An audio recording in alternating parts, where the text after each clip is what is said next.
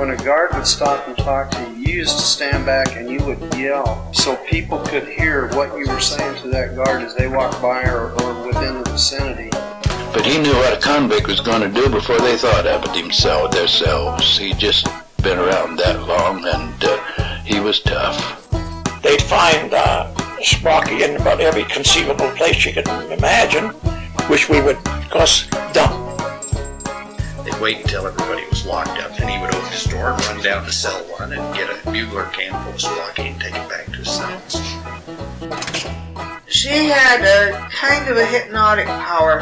There were a great many wild cats around the penitentiary, and most people couldn't get near them. But she would stand in the doorway of the cell house and say, "Kitty, kitty, kitty," and those cats would go to her. Welcome, ladies and gentlemen, to a very special edition of Stool Pigeon Saturday. Today we have a special guest, John Dinger, the Deputy Prosecuting Attorney for Ada County in Boise, Idaho, where he supervises the Child Abuse and Sexual Assault Unit. He's a graduate of the S.J. Quinney College of Law at the University of Utah, where he was an editor at the Utah Law Review. He also holds degrees in political science and history from the University of Utah.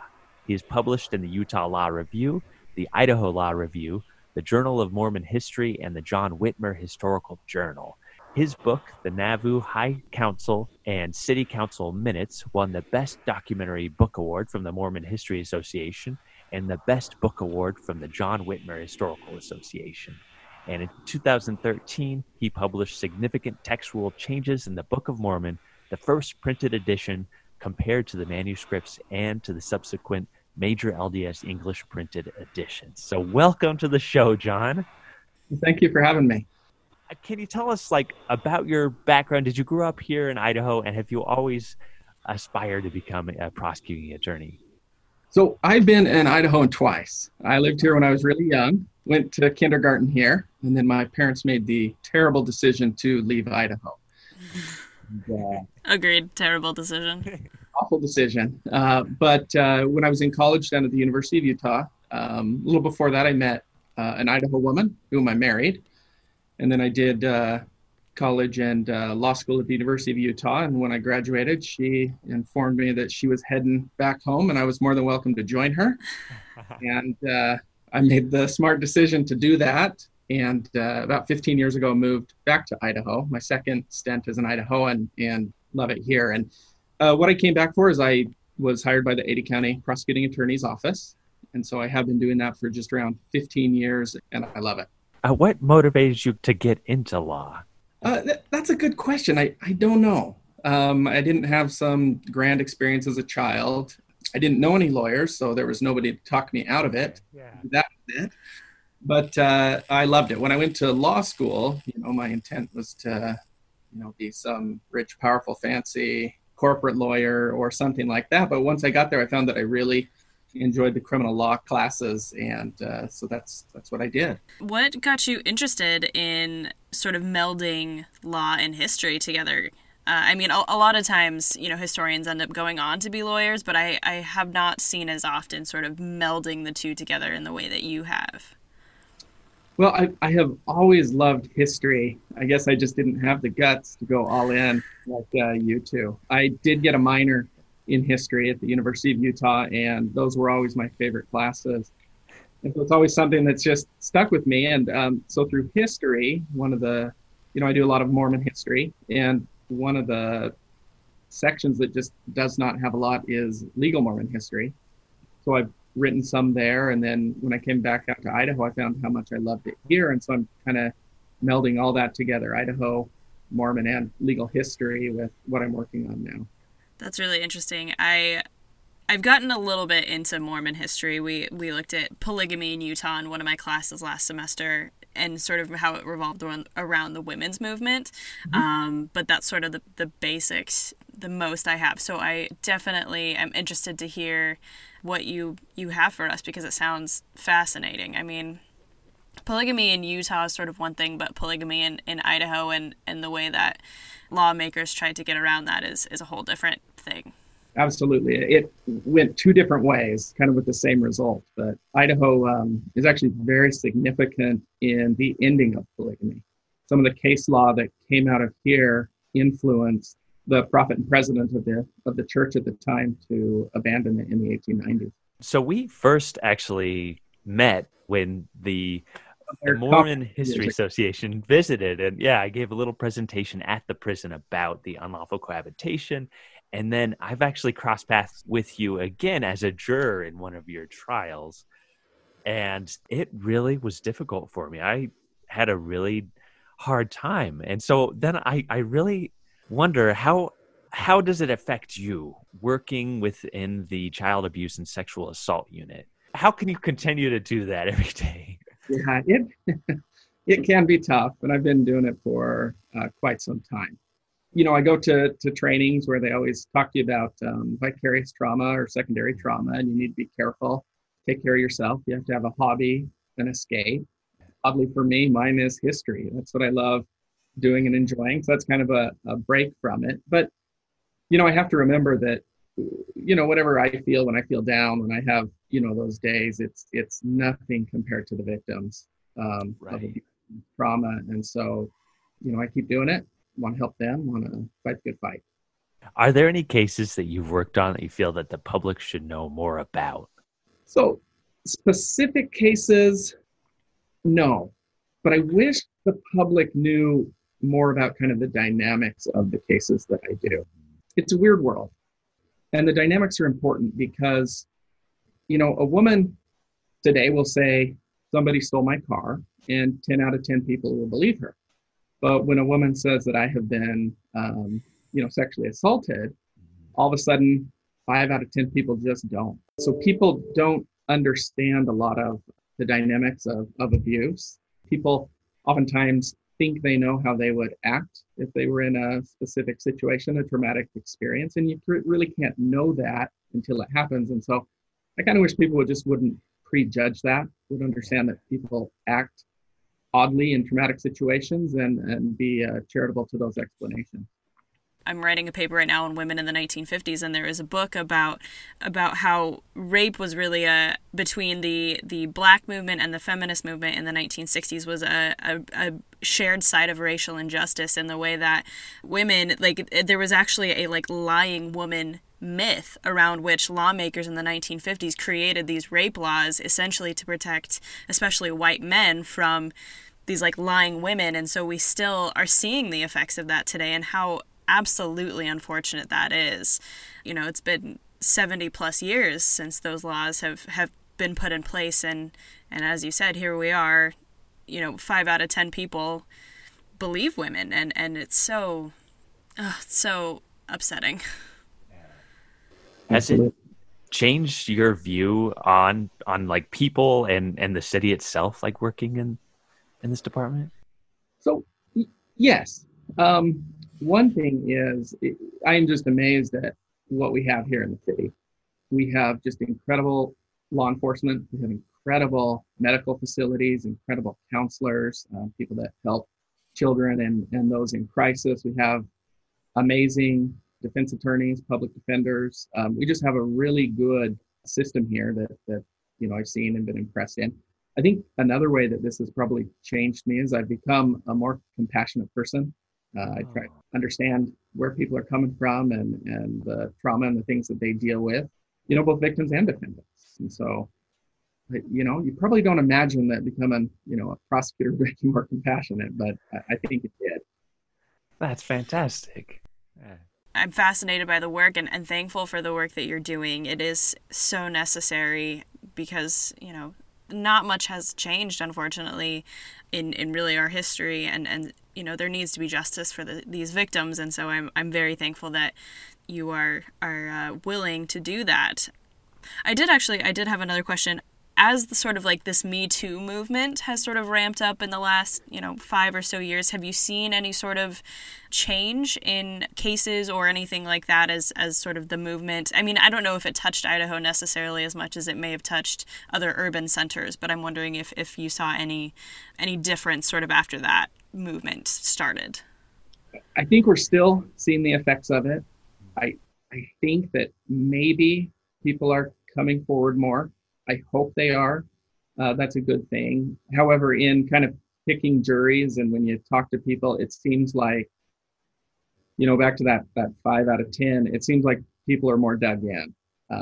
Those that want to believe they believe, but I think you have, sadly, a portion who kind of think it's a witch hunt and have dug in more on their side. So I think we're still waiting and seeing. I hope it helps. But the people that I generally work with, we believe women, we believe victims. So it hasn't really affected the professional people I work with, but I hope people are more willing out there to listen and to really give people's experiences a fair listen. Do you have future aspirations within the law? So I want to keep doing what I do. I want to be a career prosecutor. And so I don't know if staying in the same position the rest of your life is really aspirational. I was listening to a jail phone call about a month ago. I participated in a sentencing, had a guy that I prosecuted who had a lot of victims, hurt a lot of teenage girls, and he got a real big sentence. And him and his dad were talking on the phone, and one of the things they were talking about was me and how big of a loser I am because I've been a prosecutor this whole time. Can't he find a better job? And there are many people that use the prosecutor's office as kind of a stepping stone. You come in and you get good trial experience. But there are a large portion, probably most of us, who actually want to be career prosecutors and do this the long haul. And so that's my plan. I don't know, again, if that's very aspirational. The one thing maybe that is I am working on kind of a legal history of the Idaho test vote, which we're going to talk about a little bit later in those polygamy prosecutions and that kind of thing. And so hopefully, I'll write something that's, adds to the Idaho legal experience and is something that's worth reading. Well, that's fantastic. Well, why don't we get right into that? I'd love to hear what you've got to share about the test oath and everything else that was going on in the 1880s and early 1890s.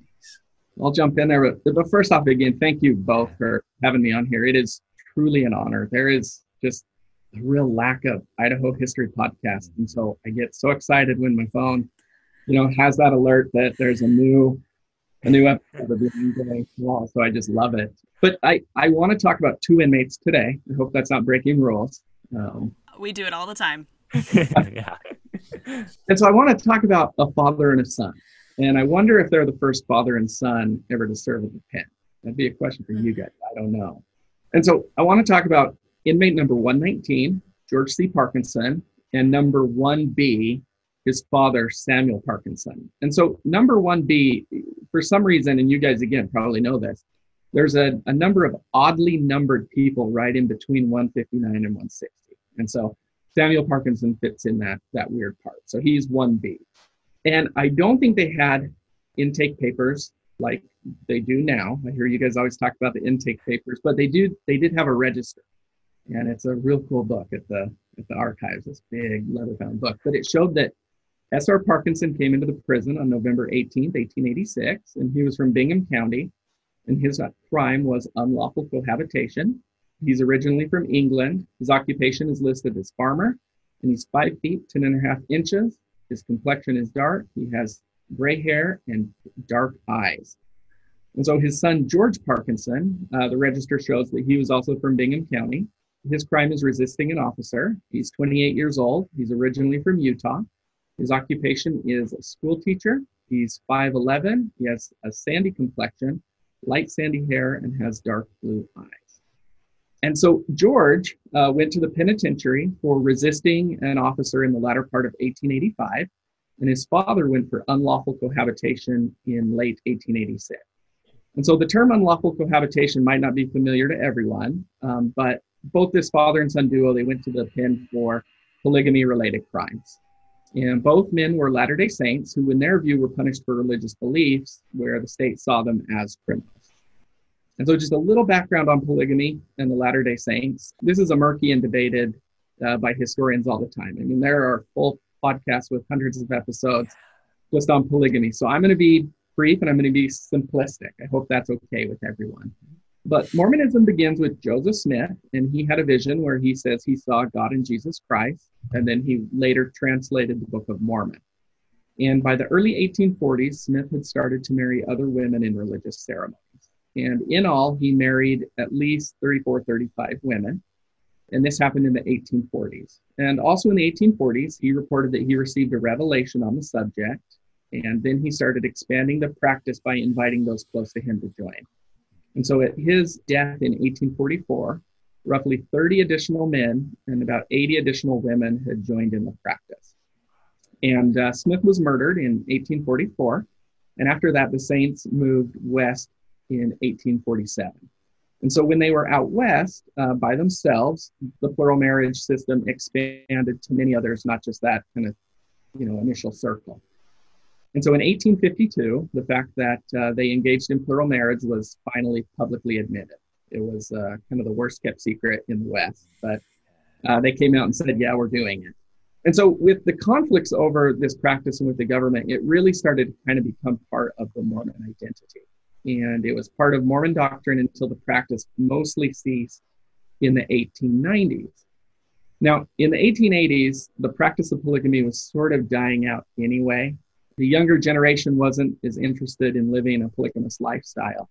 And so in Idaho, there were probably about 200 polygamists and probably right around 4,500 to 5,000 Mormons living in southeast Idaho. And kind of the history of the Mormons in Idaho is pretty interesting as well. They started coming here in the 1860s. In many cases, they believed they were moving to northern Utah. They believed that many cities like Franklin and Preston and Paris were actually northern Utah towns. And then around the same time, many people fleeing Utah and the Mormon church were also immigrating to Idaho. For example, Malad was founded by Mormon dissidents. And so in 1872, there was a new survey done establishing the 42nd parallel and the southern border of Idaho.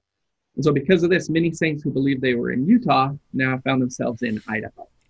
And this meant they needed to accustom themselves to new laws, new taxes, a new political leadership, and many were hesitant and resistant to their new state in the beginning.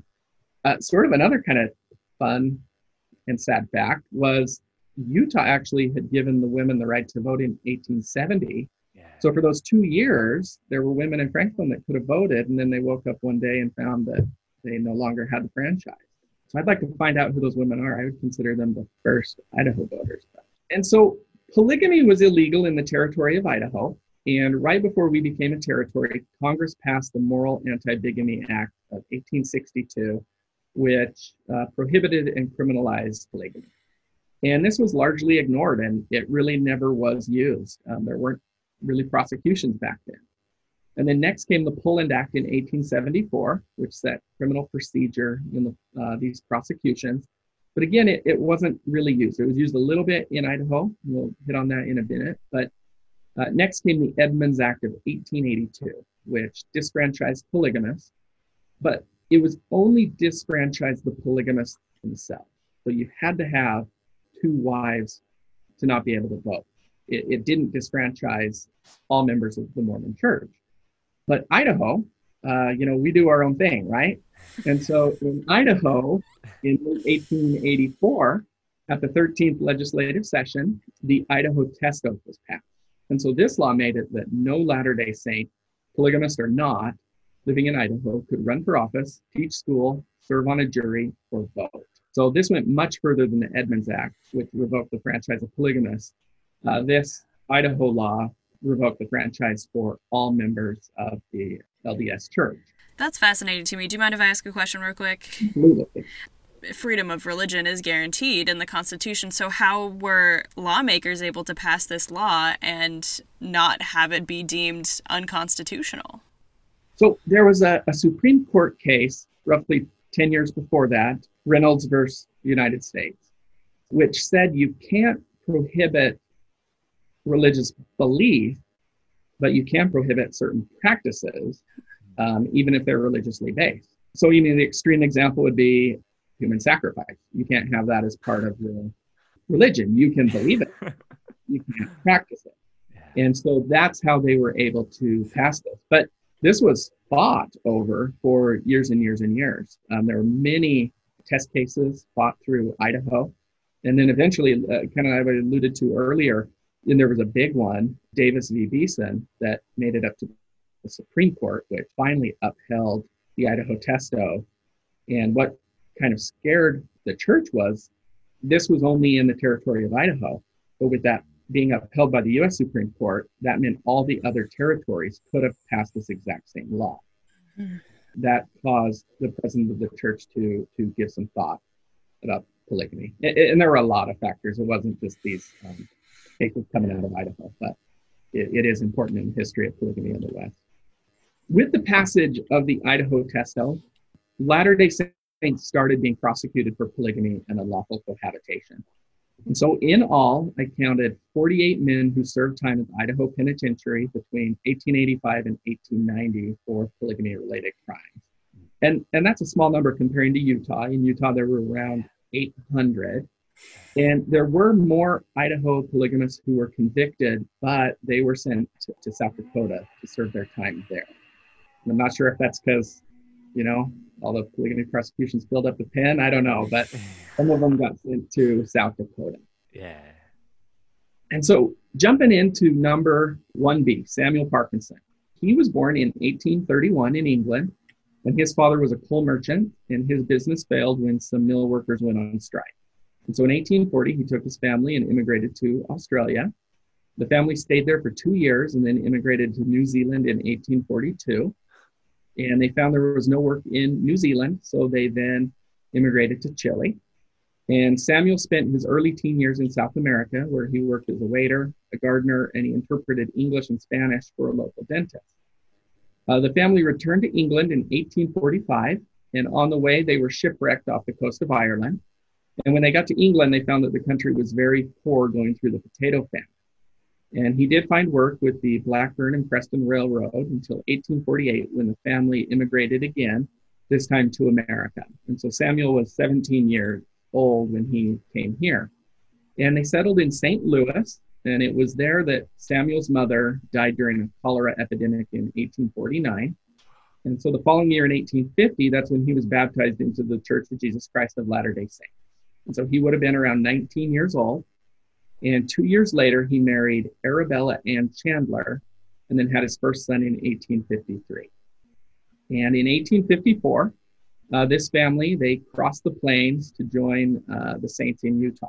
And it was a typical crossing of the plains and wagons. He had adventures and dealt with native people and those kind of things. And when he got to Salt Lake City, he worked as a laborer and soon after had a set of twins. And like a lot of people on the frontier, he just moved from job to job doing what he could to feed his family. And it was at that time, prisoner number 119, George, came into his life. George Parkinson was born on July 18, 1857. And so in 1860, Samuel and his small family, they moved to Idaho with a dozen other families. And they settled Franklin. However, it was Franklin, Utah until 1870. Kind of interesting, during that same time, there was kind of flux and where are we really? Franklin actually had a representative in both the Idaho and the Utah legislature for a time. Huh. So, that's cool. Interesting. It ultimately, turned out they were in Idaho. And while they were up there in Franklin, they did a lot of work. He built houses, he helped dig irrigation ditches, and Franklin really turned into a legitimate settlement. And he was very successful. He kept building up his businesses and farms. And eventually he built a sawmill and had supply teams that helped on the railroad. And he was a true believer in his religion, and that meant polygamy as well. Family histories and family lore say that when he was courting Arabella, his first wife, he told her, quote, I know that's true, that church. And if I join it, I'm going to join it full hand or none. And that means if there ever comes a time I think I should take another wife, I'm going to do it. So now you make up your mind because that's what I'm going to do. Close quote. And in 1866, he marries his second and third wife, a pair of sisters. He married Charlotte and Maria, and they were both 17, and he was 35. Here's some sighs from you guys. And I agree. for many reasons. But in all, with these 3 wives, he ended up having 32 children. Oh, that's so many children. That is 32 with 3 wives? With 3 wives. And get ready, Sky. Here comes some more. His last child was born when he was 63 years old. Oh, man. That's... polygamy should be studied from women's perspective more often. I can't deal with it.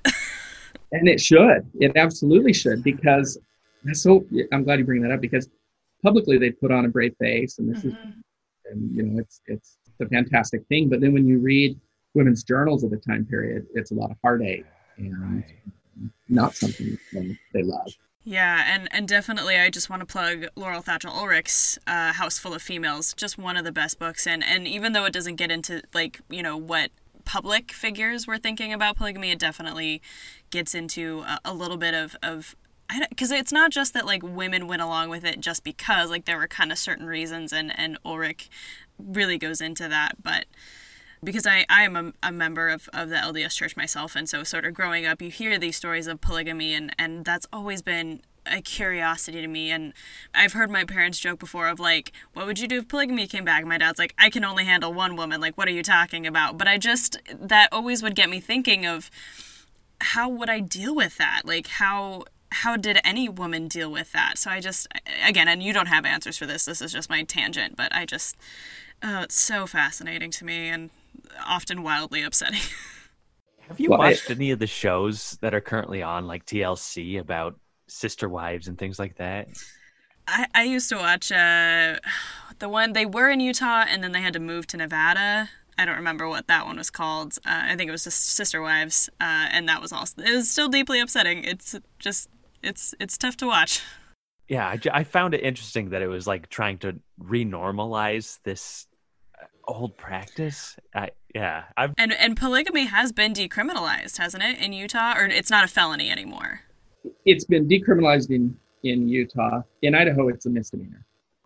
And Sky, I agree with you 100% on everything you said. Laurel's book is fantastic, and I have a hard time dealing with my people's past as well. I'm in the same boat as you. It's a troubling part of my history that I have trouble with too. Mm-hmm. I agree. All right, let's hear more. I'm riveted. This is good stuff. So in November of 1874, the Oneida County Grand Jury did indict some polygamists. And this really scared Samuel. So he went on the Mormon underground. And this was basically when polygamists went into hiding. And so in 1875, he would hide in his shed or under the bed. And there were actually secret rooms built into each of his wife's homes during this time. And they would kind of swap, right? You would go stay at a friend's house, friend would stay at your house so that you wouldn't be caught. And so he would stay at different friends' homes from Franklin all the way down to Salt Lake City. But in 1876, he was caught. And it went to trial. And he, like all the polygamists that were indicted in Idaho in those few years, he was acquitted because polygamy was very hard to prove. So for the crime of polygamy, you had to prove an actual second marriage.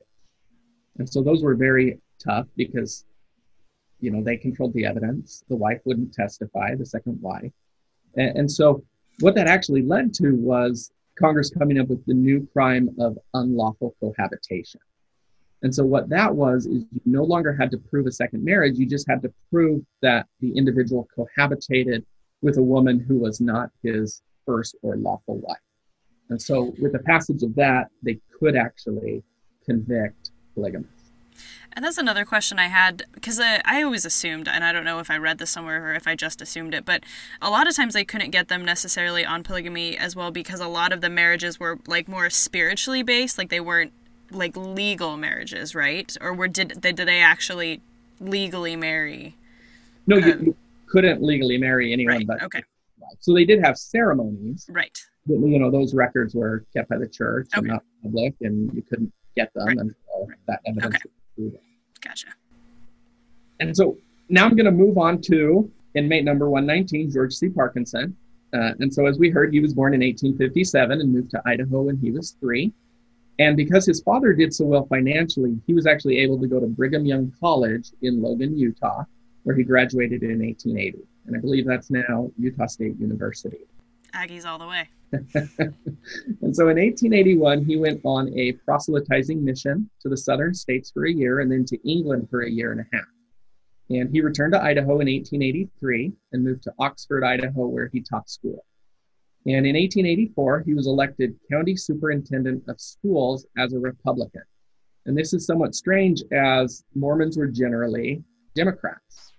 And that's honestly what really caused sort of the problems for the Saints in Idaho. It wasn't so much that they were polygamists, it was that they would block vote as Democrats. And so the Republicans didn't like them because they would block vote, and the non-LDS Democrats didn't like them because they would block vote and take all the positions. And so they were very unpopular. And so the authors of the Test Oath, they really were most concerned with breaking up that block. Polygamy was just kind of a second thing they wanted to do. And so in 1885, as polygamists were being prosecuted for polygamy and unlawful cohabitation, there were raids, or times that the marshals would come into town to hunt the polygamists. And it kind of turned into sort of a game where the Mormons would have teenage boys assigned to watch for the marshals at the edge of town. And when they saw them, they would sound the alarm. And so during this time, George Parkinson helped hide a polygamist, and so he was charged with resisting an officer. A newspaper reported on his crime back then, and it said, quote, "A warrant was issued by U.S. Commissioner House of Oxford for the arrest of Rufus Walker on the charge of polygamy. The warrant was placed in the hands of Under Sheriff Bassett, who found his man in the cellar of the co-op store in Oxford when he arrested him and brought him to this city to await the convening of the court when he will have his examination. It was charged that George C. Parkinson, superintendent of the co-op, had his Walker, whereupon a warrant was sworn out, and he was arrested on the charge of hindering an officer and aiding and abetting an escape." And so the Parkinson family saw this very differently. Parkinson family history claimed that he didn't know someone was hiding in his store, but Fred Du Bois, the federal marshal, and he later became a senator for Idaho, and he wrote a book about his early days in Idaho, The Making of a State. And he actually brought up George Parkinson's arrest. And so this is how Fred Du Bois says it. "There were some Mormons, not many, who stood high in the church, who were not polygamists. One of these was George C. Parkinson of Oxford. He ran the Zion Cooperative Mercantile Store there and was a successful businessman. While I was at Oxford during '85 with a number of deputies, a Mormon came in one morning before any of us were up. He stated to a number of people that he was tired of hiding out and had come in to deliver himself to the marshal. He was evidently persuaded not to do this, for when we learned what had taken place, he could not be found. We felt that he was still in the village, and the deputies searched every likely place of hiding. He was found in the cellar of Parkinson's store behind a lot of boxes, quietly eating a cold lunch of cheese, crackers, and sardines, which evidently had been furnished by the store. Harry Bennett looked over the U.S. statutes and found that Parkinson could be indicted for interfering with the United States officers in the discharge of their duties. A warrant was sworn out for Parkinson, and he was promptly arrested." And so he was actually tried twice. The first trial ended in a hung jury, but he was convicted in the second trial. And in hindsight, it would have been better for him that he lost the first trial, because by the time the second trial came along, the judge had changed. And he was now in front of Judge James Buchanan Hayes, who was much harsher than his predecessor. And Hayes was so harsh that the day of sentencing, where Parkinson was sentenced, it became known as Black Saturday in southeastern Idaho. And so all the polygamists that were convicted in the fall term of 1885, they were all sentenced on the same day, Saturday, November 7th, 1885, or Black Saturday. And he sentenced 7 men that day, 6 for unlawful cohabitation, and then George Parkinson for resisting an officer. And he gave every man there the opportunity to get a reduced sentence if they would promise to follow the law in the future. And no one took him up on his offer. A bishop in the term before had accepted the offer in the spring term, and he was removed as bishop. So not many people were gonna accept that deal to promise to not be polygamist in the future. And so the judge spoke with him before he pronounced sentence. And so, Anthony, do you want to play the part of George Parkinson and I'll be the judge? Yeah, I'd love to. All right. So Judge Hayes, Mr. George C. Parkinson, you have been found guilty of resisting an officer of this court, of obstructing justice by secreting a fugitive from an officer of this court. What have you to say why the sentence of the court should not now be pronounced upon you? Nothing more than to repeat what I have said. I am not guilty of the crime with which I am charged. That is all. I've been informed that you've been advising, since this trial, others who have been convicted to make no promise of obedience to the law. Is that information correct, or have I been misinformed? I have given no direct advice that I know of. In general conversation, I have expressed my views as to how I would feel if brought up here charged with an offense under the law, which is part of my religion. I desire that you make no evasive answer. I have been informed that you have advised some of the gentlemen who have been convicted of illegal cohabitation and who now stand with you before the court to make no promise of future obedience to the law. But on the other hand, you have advised them to state that they would not obey the law. Have you so advised them, counseled, or in any manner sought to persuade them to do so? No, sir. I'm glad to hear that I have been misinformed. And so he then gave Parkinson a big lecture before sentencing him. And this is all from transcripts that were published back then. But Mr. Parkinson, your case is different from the others. You were convicted of having sought to resist an officer in serving the process of this court. You plead not guilty, but the evidence was clear and sufficient against you. I ask you now if in the future you will desist from such conduct and devote your attention to minding your own business. I could not say what I will do in the future. I have been a law-abiding citizen thus far. I shall judge the future by what you have done in the past. I find that in the past you have sought to obstruct the ends of justice. In the past I find that you have sought to shield those who are criminal. You have sought to prevent the officers of our government from serving the process of the court upon them. Courts must protect themselves, and they will. I am sorry that a man of your intelligence should start wrong. The course of crime is always downward. Were you in the courtroom the other day when the duty devolved upon me of sentencing various robbers and thieves? I was. Then you might have learned a lesson that should have been profitable to you. Those men, bad as they are, were not always such. Their crimes were small at first. You have been convicted of a crime that is light compared with theirs. But you have been found guilty of secreting a criminal, of obstructing the course of justice. And yet you tell me you have no promise to make as to the future? I had hoped that you, at least, would promise to be a good citizen in the future. The sentence of the court is that you, George C. Parkinson, be imprisoned in the territorial prison of the Territory of Idaho for the period of 12 months. I give this long period for the purpose of teaching you and others that resistance to the laws of our country cannot be permitted. It is further adjudged that you pay a fine of $300, and in addition thereto, the cost of your prosecution taxed at $100. You may sit down. And so at that point, he then was sent off to the territorial prison. And so, Anthony and Sky, I hope it doesn't hurt your feelings, but earlier that year, a Utah newspaper did not have very nice things to say about the Idaho Pen. So I apologize in advance, but this comes from the Salt Lake Herald, May 21st of 1885. Official barbarity. Exceedingly ugly rumors come from Idaho regarding the treatment of prisoners at the penitentiary. It is said that the Idaho Pen is even viler as a place for hurting men than the miserable old mud corral near this city where Marshall Ireland confines his prisoners. And doubtful as it may seem, Marshal Du Bois of Idaho and his warden and deputies are as much more cruel-hearted to prisoners than Ireland and his underlinings, as the Idaho Penitentiary is worse than that of Utah. It is said in the Boise Pen the prisoners are kept in close to almost solitary confinement for 23 out of 24 hours, only 1 hour a day being allowed a man for exercise, light, and fresh air. The cells are damp and dark, and the food is by no means what it should be, considering that the marshals charges the government $1 a meal for it. The stories that reach us from our northern neighbor may be overdrawn, but the chances are that only the truth has been told, and it is doubtful if all the facts are allowed to get out. Government should instruct its prison officials that in this age of humanity, and no one of barbarism and brutality. Now, luckily, George Parkinson actually wrote letters from the pen, and so we learned that it was not a miserable place. It actually sounds kind of fun.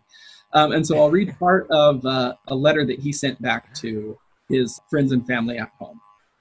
We are all enjoying excellent health, and are in no way depressed in spirit. Notwithstanding, it grieves us to know that the ones whom we would bless and do good to are fast sealing their own doom by attempting to thwart the purposes of the Almighty. We are treated with kindness and equity by the warden, Mr. J. N. Palmerton, and from what I can learn, our accommodations are no worse than those of our neighboring prisoners. I am now rooming with Brother J. M. Phelps of Montpelier, and we all get along.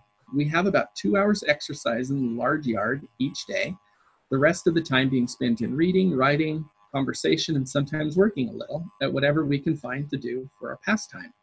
There are 6 of us in prison. Brother Blackburn of Rexburg is working in the shoemaker's bench.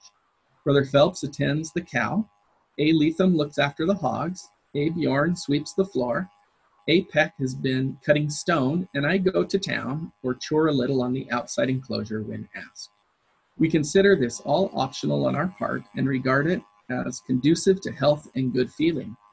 Our food is common, 2 meals a day. Our beds are composed of straw mattresses and 2 pairs of blankets. The cell room is generally warm and comfortable. All loud talking is stopped by 7 p.m. and lights are put out by 9 when all retire to bed. We are permitted to write twice each month and receive mail anytime, all correspondence being inspected by the warden. So he made it not sound that bad. And other inmates who wrote during that time shared the same views. So another inmate who was serving time for unlawful cohabitation was A.L. Blackburn. He's inmate number 122. And he wrote Friends and Family back home and had the same views. Here's what he wrote. There are about 70 prisoners here at present, including some 8 nationalities. We are allowed 2 hours outdoor exercise every day, which is usually spent in walking around the enclosure, foot racing, pitching horse shows, swinging clubs, playing baseball, etc. Quite a number of the prisoners, while in their cells, spend their time in different kinds of handicrafts, such as making fancy hair bridles, whips, etc. Others in making fancy card baskets, picture frames, miniature river boats, ladywork boxes, etc. Notably among this class is C. Young, whose work is pronounced by competent judges to be the best they have ever seen of the kind. Others again spend their time in reading, writing, studying. Notably among those are brothers J. M. Phelps and George C. Parkinson, who are making strenuous efforts to master the Spanish language. Since coming here has been all that could be expected under the circumstances. The warden, Mr. Richards, is a gentleman in every sense of the word. He has treated us with uniform kindness and has done all in his power to make our sojourn here as pleasant as possible, consistent with the rules of the institution, as has also Mr. Palmer, the assistant warden. The guards are also very kind and gentlemanly in the performance of their duty. Everything about the place is clean, neat, and orderly. Our food, of which we get 2 meals per day, is served in our cells and is clean and wholesome, though not always as palpable as we could desire. Strict discipline is maintained here, though tempered with uniform kindness. And then finally, another third inmate, Isaac B. Nash, number 126, he also wrote, and he talked about George Parkinson in his letter. And just a portion of his letter says, the inmates of the establishment study a good deal, some more than others. Some study reading, writing, and arithmetic, grammar, and some study the Spanish language. George C. Parkinson is one of the last mentioned. He is studying all he can, and I think he will learn the language very soon. And so we also know that he passed on, he had 2 Spanish books, he passed that on to a different polygamous inmate who came in later on. So it seems like they spent their time well there. And so while George was in prison, his father was arrested while hiding out in Utah. He was caught by marshals there, and he was brought back to Idaho to stand trial. And he was convicted in October 1886 and sentenced on November 17th, 1886. And so I wanted to really talk about him, one, just the family connection between the two, but he is one of 2 polygamists that kept a journal while at the Idaho Penitentiary. And so we have 2 Idaho prison journals from these guys. And then there's actually a 3rd journal of an Idaho Mormon polygamist that he was sent to South Dakota to serve his time. I wanted to share some of the things from Samuel's journal while he was in prison, because I find it fascinating. But I'll start by reading his version of his sentencing. And he wasn't the best writer. I don't know what schooling he had, so it's a little rough. But the 17th of November, 1886, I start to Blackfoot today to receive sentence for living with my wives. I reach Blackfoot at 12 o'clock.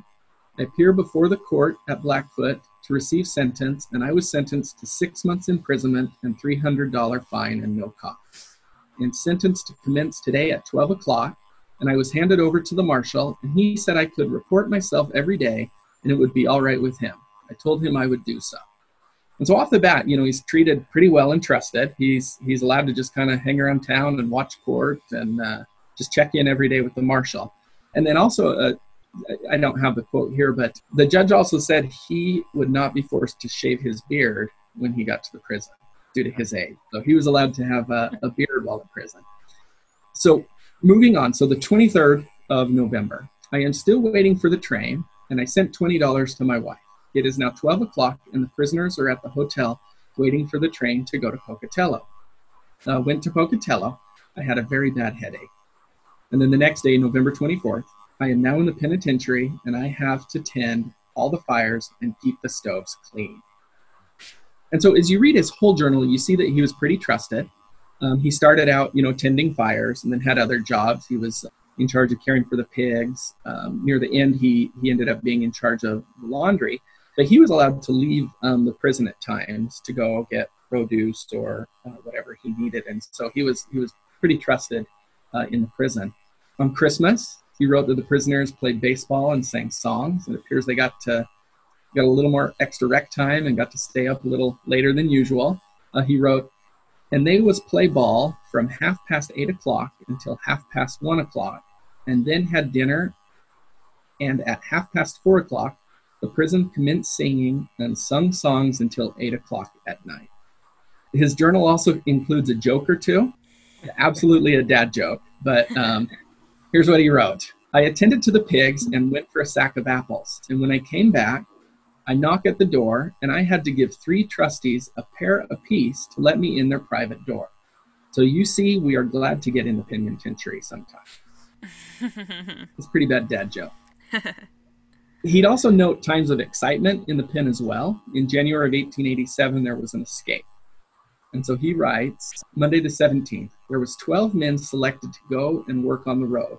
And one man named Patrick Ford for away, I wonder if he meant ran away, and there was over 50 men hunting him all day, but did not find him. Tuesday the 18th, they have been hunting the last man all night and all day. Wednesday the 19th, they have been hunting the last man all night and found and brought to the penitentiary at 5:00 in the evening. And then on the 20th, they put the runaway man into dark cells this morning, and there's 2 other men in the dark cells, all on bread and water. And he kind of kept us up to what was happening. When Ford was finally let out of the dark cells, he noted, quote, the man Ford who was in the dark cells was let out this morning, and an Oregon boot was put on him. And that was January 31st. And so he served about 2 weeks in the dark cells. And so an Oregon boot is kind of the ball and chain. Is that right? It's a big, heavy piece of iron, that looks like a boot strapped to your ankle. Yeah. We have one on display at the old pen in our little timeline room. Nice. It's nice. And so something else that I found really neat about his journal is he named the other 58 prisoners in the penitentiary with him. And he also gave their inmate numbers. And so the lowest number on his list were prisoners number 2 and inmate number 3, Moroni Hicks and Jose Moya. And they were both there for murder in the 2nd degree. So whoever inmate number 1 was out by then. 2 and 3 were still there. And then I think my favorite part of the prison journal is the very end, where he was actually given a tour of the city by the warden. Kind of a going away present party, I don't know. But May 2nd, 1887, the warden took me downtown and took me through the Capitol building and courthouse and college, and I thought these buildings were a great to the place, and I thanked the warden for his kindness. And I left at 5:30 a.m. on stage, took supper at Cuna, and then took the OS line to Pocatello. And then the following day, on May 3rd, I arrived home 12 o'clock and found the family all well. Wow. That's and so another kind of interesting thing about these Mormon prisoners is when they were released, they were treated similarly to a returning missionary. So if anybody knows any saints who come home from their missions, it's exciting. There's some fanfare, and then you make a report to your ward. They would do the same things back then. They were treated kind of like missionaries. Samuel went back to his family, including all his wives. He ended up having one more child with a polygamist wife after being released from prison, so he was still breaking the law. And later in life, he would raise sheep and he kept a store. And he was a member of a bishopric when he went to prison, and that continued when he got back to 1908. I'm sorry, what's a bishopric? Oh, thank you. So, Didn't even think about the explanation, just made sense to me. so Mormon congregations are called wards, and wards are led by 3 men called a bishopric. So you have a bishop who's in charge, and then you have his 2 counselors. Oh. So he was in one of the 3 highest ecclesiastical positions in his congregation. And so his death is kind of timely.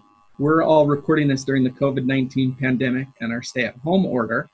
He died on May 23rd, 1919, at the age of 88 during the Spanish flu epidemic, and he died of the Spanish flu. Yeah. So George, when he got out of prison, he returned home as well, and he got into the produce business and then started raising cattle and sheep. And in 1887, he was made the stake president of the Oneida Stake. And so that's even higher up than a bishop.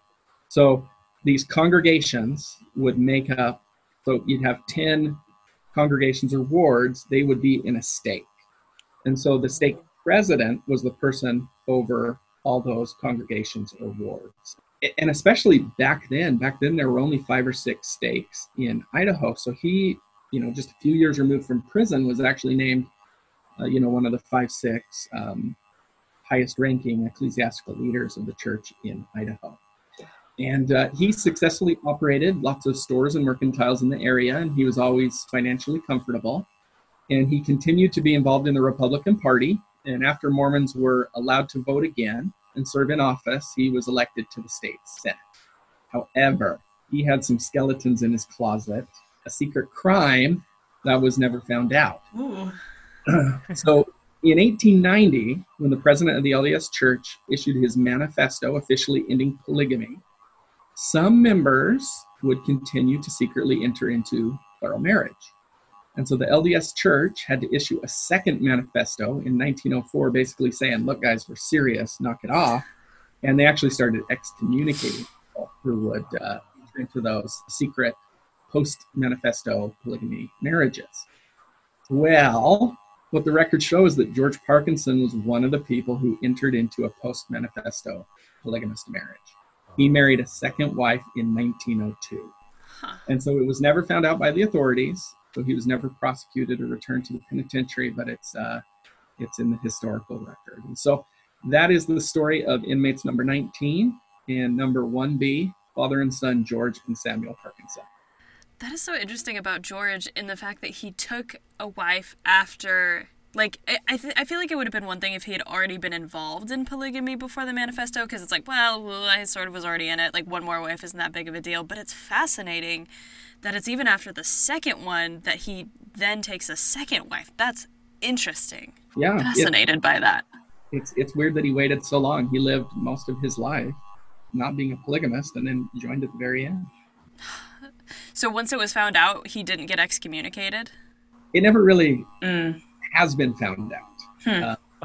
Until now. Until now. Not me. Another researcher done this years ago. But yeah, he was a post-manifesto polygamist. Huh. Fascinating.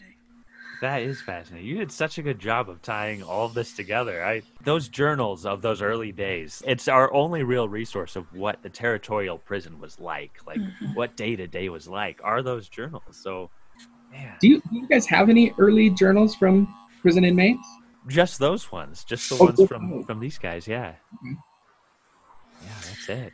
So Samuel, he left the same month that the first female inmate came in, and even though it's fair that he got out when he did, I just wish he'd been there for just a little bit longer, because then we would have had likely a record. I mean, if he's journaling the most minute of details, I imagine a woman coming into the prison would have been just news. Oh man, dang it, that would have been so cool. Do we have much between those guys and Patrick Murphy? No, not really. These might be the earliest. Oh, that's cool. I sent you copies years ago You did, yeah. They're so fascinating, and the work that went into those, and the ones that are from like South Dakota as well. I think you sent me both sets or a couple writings from South Dakota. Anyway, they're so fascinating, and it's like our only look at the prison, other than like Warden's daily logs from the 1890s. I think it's the earliest first-hand primary source documents that come out of the 1880s. So. That's cool. Have you parsed out the stories of most of the polygamist inmates, or are these sort of the two guys that you've really focused on? So luckily we just had a lot on these guys. I'm starting to hit all 48, trying to figure out what I can, find pictures of all of them, anything I can. I mean, I'm hoping to find another prison record, just that one of these guys has a journal somewhere and maybe they mentioned it. I mean, we have other writings, and what I'll do is I'll package up everything I have, because I've found some more stuff since then, not like full-blown journals, but I have a person's like personal history that he wrote while he was at the pen. I found a couple more letters written from the pen by these guys. But yeah, I'm digging in, and I'm going to find everything I can on all of them. And the hope is, there's a journal out there that has prison stuff in it. Yeah. A good thing Mormons are so good at journaling. It's like food storage and journaling is like what Mormons do best. Well, yeah, the two journals that I have given you guys, they're both housed at the Church History Library. And so, yeah, thank goodness for that. That's really cool work you're doing. Not as cool as the work you two are doing. I'm loving this podcast. I do. Well, thank you so much for listening. It really... every time someone says they listen and like it, I'm like so shocked. Where I like doing it just because I'm like, this detail is so cool, and I just assume like no one else cares. So thank you for listening and now contributing. I'm the nerd that loves that detail. That's great. Please. Well, anything else that you want to? I mean, I've been so fascinated this whole time. This has been an awesome Stool Pigeon Saturday we've got going. Anything else you want to add? No, I just really enjoyed it. Thank you. If ever there's another thing I could do or whatever, I'd love to come on again or help out in any way I can.